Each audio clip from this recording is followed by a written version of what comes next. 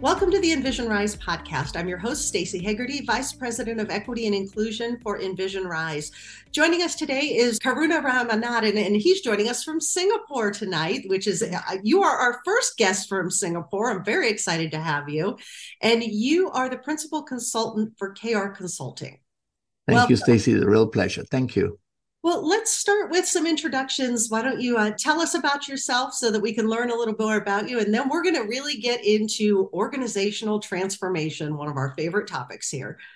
You know, I've been privileged to have worked for like 4 decades. Next year would be my 40th year. And, Stacey, you learn a lot of lessons along the way. But the career is really broken up into a few parts. The first 20 years was in the Navy, of which 11 and a half years was at sea, of which 5.5 years were in command of 2 warships. That was my formal introduction to leadership and leader work. The next 10 years was in the leadership center in the Singapore military, which was being set up. And I was fortunate to be part of that pioneer group that actually brought culture change to a military that was seeking to transform itself.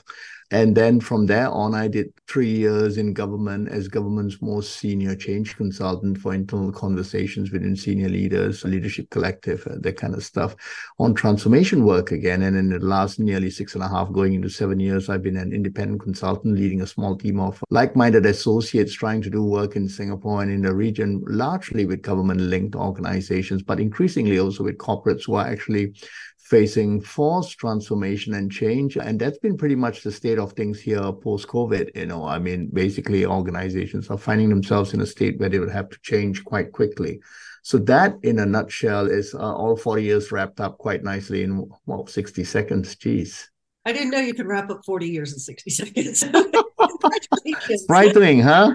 A little taken aback that you spent so much time in the military and in government, 2 branches of the world that we don't think of as being open to organizational transformation. Of all the places you could go to implement change, that's a hard thing to do. Oh, it's totally. In my book 3 years ago, I said that, it's very clear. The motives for change is visible and clear in most organizations. It's largely survival, it's growth, it's bottom line, it's going ahead, it's market entry, it's, whatever. With government, it's problematic because I think it's not so clear at times as to why the change needs to happen and who's going to have to effect the change. And so, we can get a bit into that. And it's even harder in the military because the overuse of power in a hierarchical system gives you an illusion that you actually get some change work going, but a lot of that is simply compliance. And so that's a lot of process-driven stuff. So you have different systems. I do say this in my talks. I said, if you really want to cut your spurs in change and transformation work, go to government. That's where you'll find it all thick and difficult and messy. Well, and the culture itself doesn't lend itself well to agile change. And then throw in a whole bunch of regulations and oversight, and the things that we can do in the private sector just aren't reflected there. Totally. It actually is quite troubling because alongside with change, you actually have to innovate. And that's like, a lot of luminaries have said this, scholars like John Cow and all have said, you have to innovate. It's messy and inefficient. And it just is counterculture, Stacey, to the way government organizations have evolved. And at least in this side of the world, there seems to be a certain type of people who actually get into government, and that it's not a criticism, but it's simply established ways of working, and it's really hard to unfreeze, to use an organizational development term. We've got the same thing going on this side of the world where... Okay, then. I'm somewhat comforted. There seems to be a perception that there's something comforting about not changing. And It's hard to, quote unquote, and I'm using air quotes now, talk people into changing. Let's dig in a little bit further and let's talk about how do you confront that issue, the issue of people just being hesitant to change. They may have good reason, they may have no reason, but how do you start to work with people that way? I start with the principle in the work that I do, and I'm actually having a session in about 2 hours, actually, with a bunch of leaders. I start with the principle that change is incredibly difficult for all of us. And I start with myself. I mean, I get annoyed when things are not the way I want to see it, basically when things change for me. And so it's a natural human condition. It's not a criticism. I would be alarmed to meet someone who is all change ready, jumping up and say, yeah, where's the change? Where's the change? So it starts and ends with me. It starts and ends with me. And really, if we break it down, and I do that in my work with leaders, you are either a leader or you want to be a leader. Now, the differential there is power. If you are a leader and you've earned your right to be it in most cases, you are in a position of power. The problem with that is sometimes the overexercise of that results in all kinds of issues and the justification for that, get work done, this is a deadline, results. That's a leader issue, and change is incredibly difficult for leaders because they are simply successful people. That's the Marshall Goldsmith piece, right? But there's a whole lot of us just sitting under those positions that have understated a lot of our potency for influence. And that's where the difference between leader and leadership becomes apparent. So then invoking that potential becomes quite interesting to the middle core. I mean, they used to be called middle managers, but in the last 3-4 years with force changes happening, you now have a big bunch of people all bunched up in the middle core. They may be managers, supervisors, project leads, team leads, people who deal with vendors, stakeholders, young graduates who have to be stuck in suddenly working in areas that they're not comfortable with. That's a lot of leadership ask going on there, and leadership is simply a process of influence. And so when we do that work, I mean, we actually invoke that potency for influence because influence makes you more successful. And for leaders, it's a little harder, but basically the start point is don't be a jerk, I mean, basically don't stifle all these things that need to happen. So there are different entry points into that logic, that cognitive space, but getting to the affective and emotive space is a lot harder. I mean, and then that's well known around the world. I want to talk about that some more. That's something that the guests I've been hosting lately, we've been talking about the emotion of work and the way you feel about the work that you do and the way you feel at work. Is that something that you're seeing a lot of, that it's becoming much more important than ever? Oh, totally. I mean, that's an interesting point because when we work with middle managers, we start there. I mean, I typically start there. How do you feel at work? And because influence is leaders in organizations have to produce results and they should be forgiven for that. A lot is being asked of them, but at the end of the day, the organization is not a family happy place. I mean, it can be if you work hard at it, but the bottom line is still results.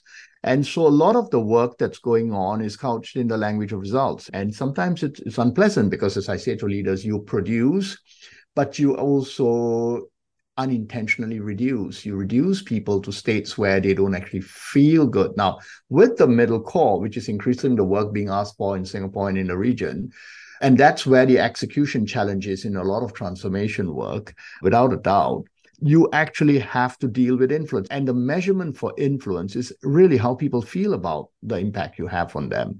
Not the results, but how do people actually feel about you? And here's the problem with being a leader. Have you got any feedback for me? No, boss, you're doing really okay. Don't worry about it. You know what I mean? You don't get the feedback. And we rely on 360s, 180s, and those tools are great. But, it comes with a whole lot of loaded assumptions, right?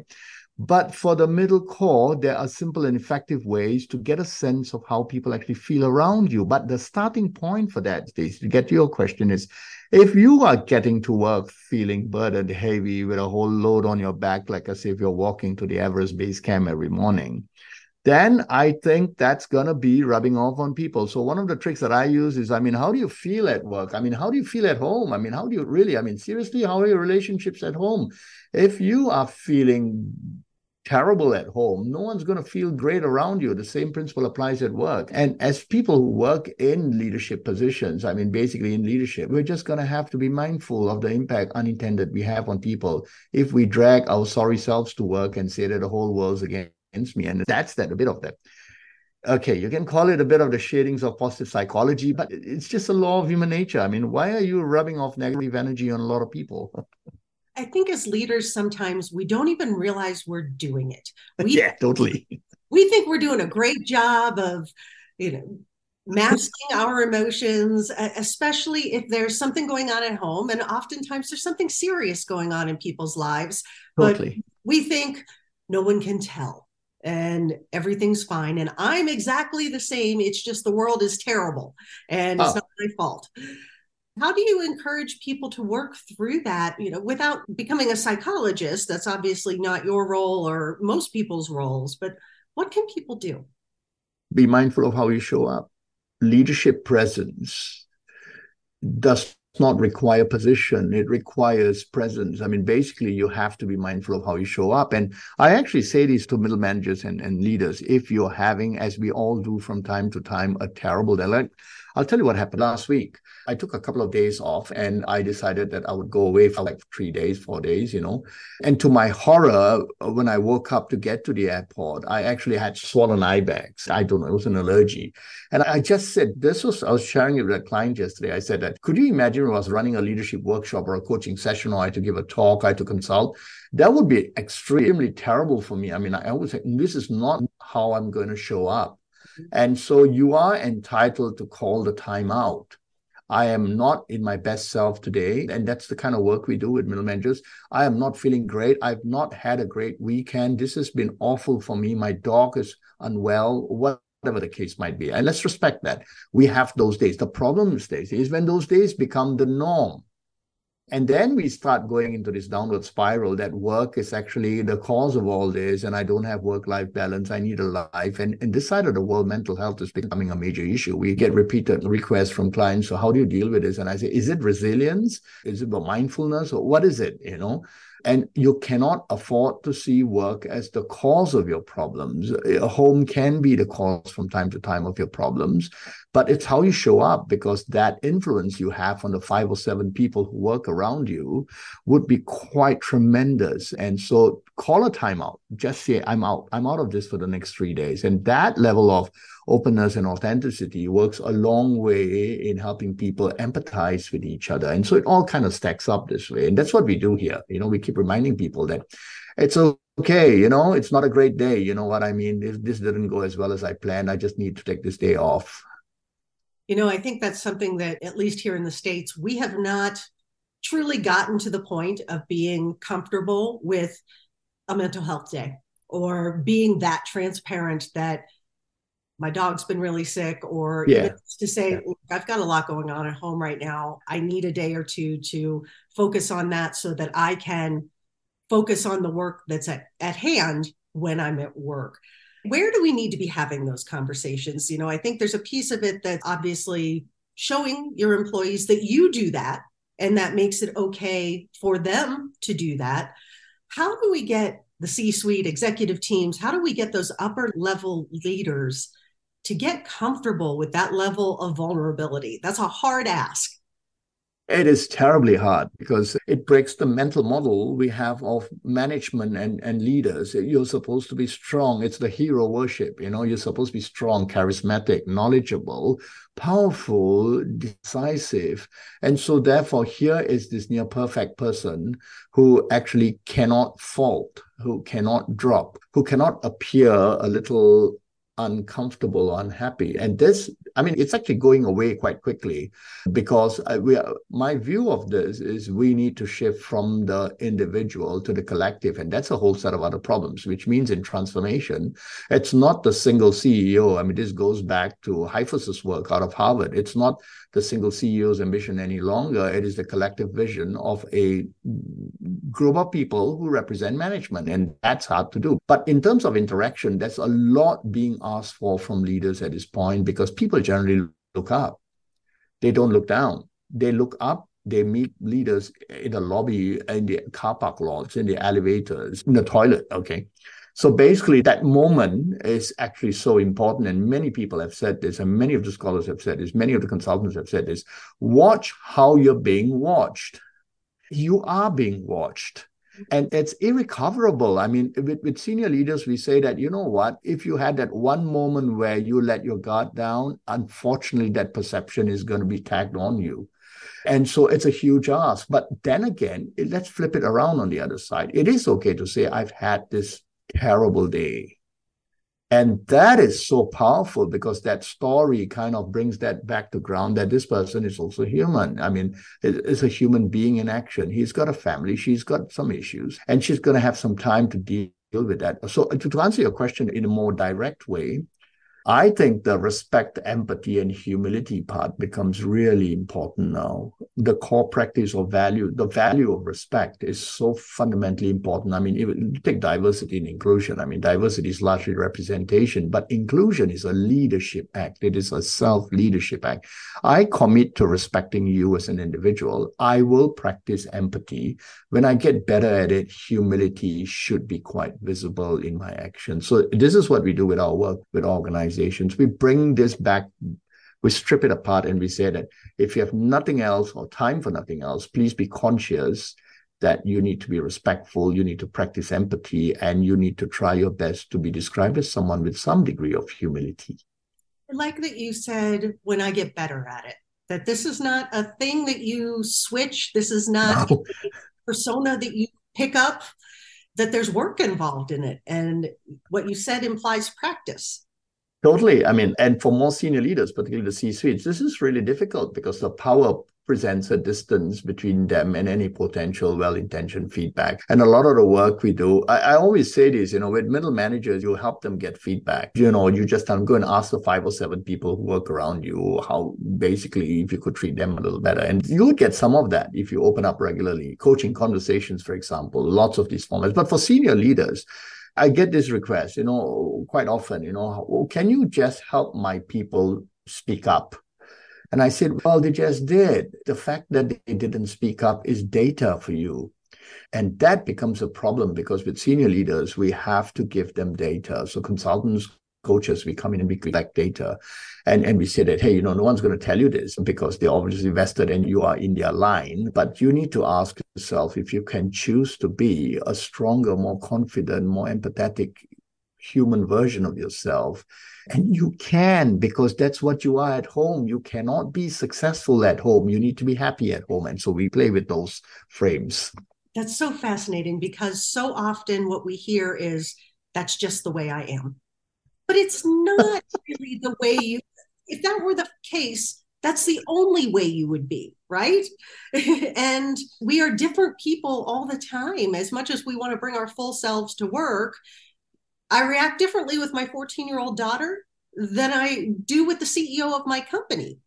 Totally. But there are some parallels there, I mean, it's the respect, it's the empathy. Come on, really, it's bare bones stuff. Yeah.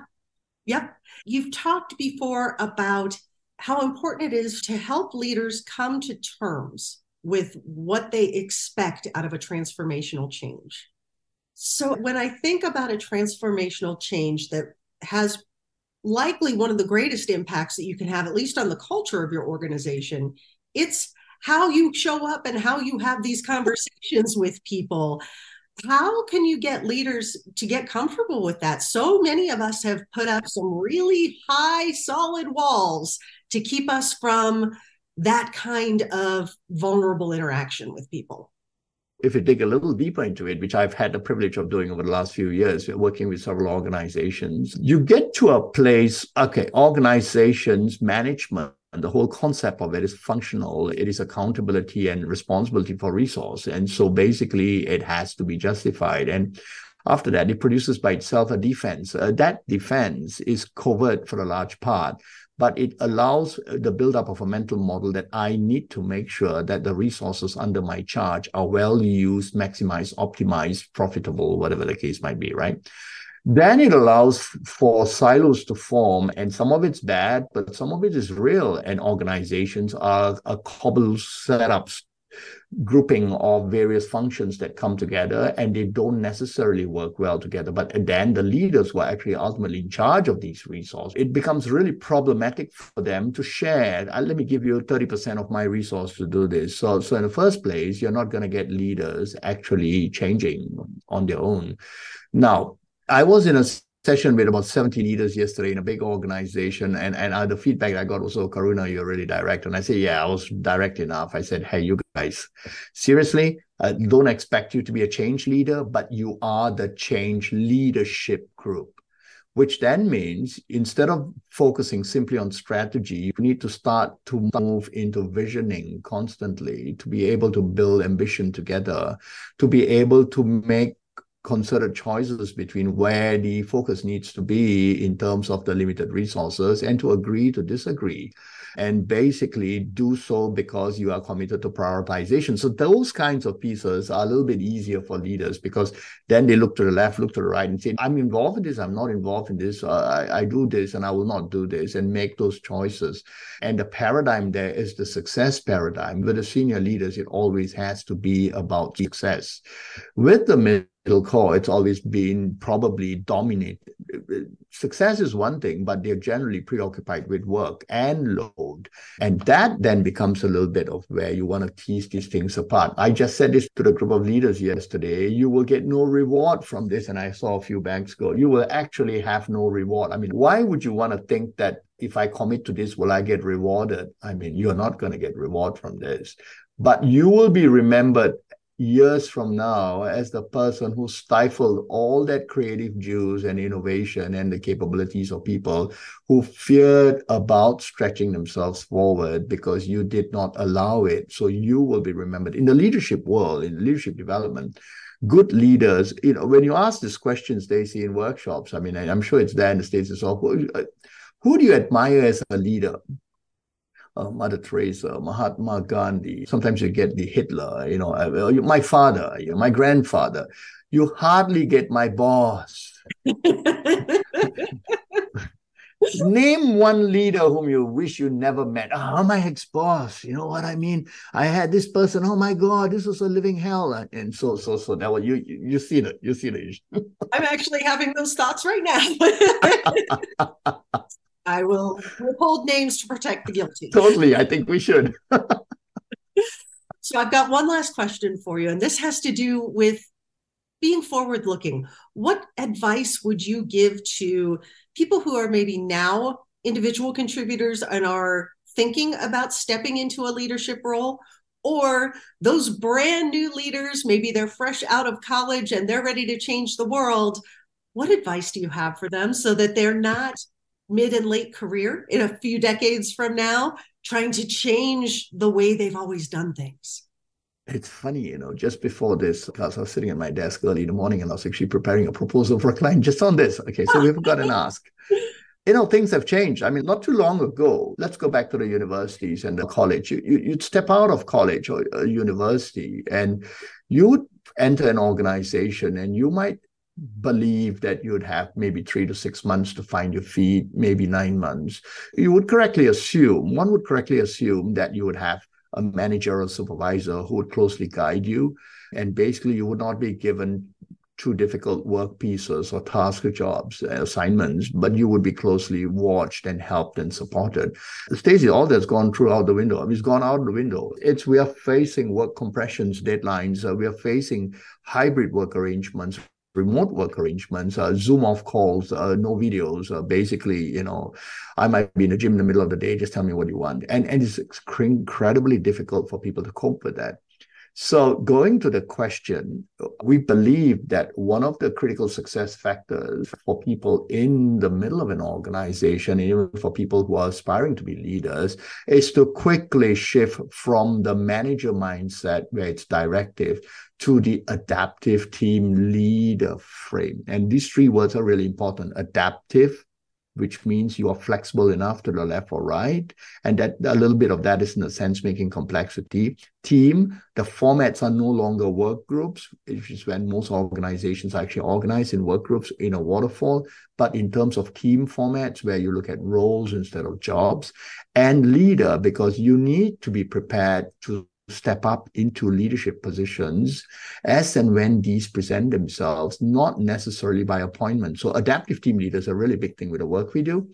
And we're going out in Singapore, I mean, we are branching out into the ASEAN region for that because there's a huge ask for it right now.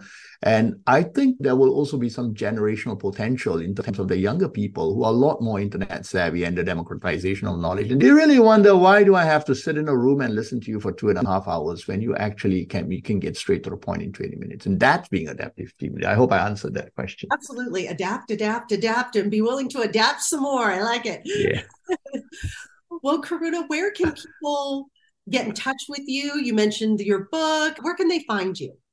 The book was not meant for sale, but I'll happily send you a copy if you want to read it, Navigating the Seas of Change. It's just a 90-pager on how the naval experience actually helped me to actually look at leadership from a fresh pair of lens for organizations. But you can find me at Karuna at krk.sg, and I think you'll have those in the notes as well. And do drop me a line, and I'll be more than happy to talk you through some of your issues and point you to the resources should you need it. I've already had in some of the earlier calls where I had some well-intentioned, hey, what about this and what about that? I'm most happy to speak again and share more about my thoughts, Stacey. Always willing. And thank you so much. You are obviously a wealth of knowledge and so much great information. I am fascinated with your story. Karuna, thank you so much for being a guest on the podcast today. We appreciate it, and we hope to talk with you again. The pleasure's been all mine. Thank you, Stacey. Thank you. Thank you so much for listening to today's episode. Subscribe, rate, and review the show, and be a part of making a difference, because it starts with you.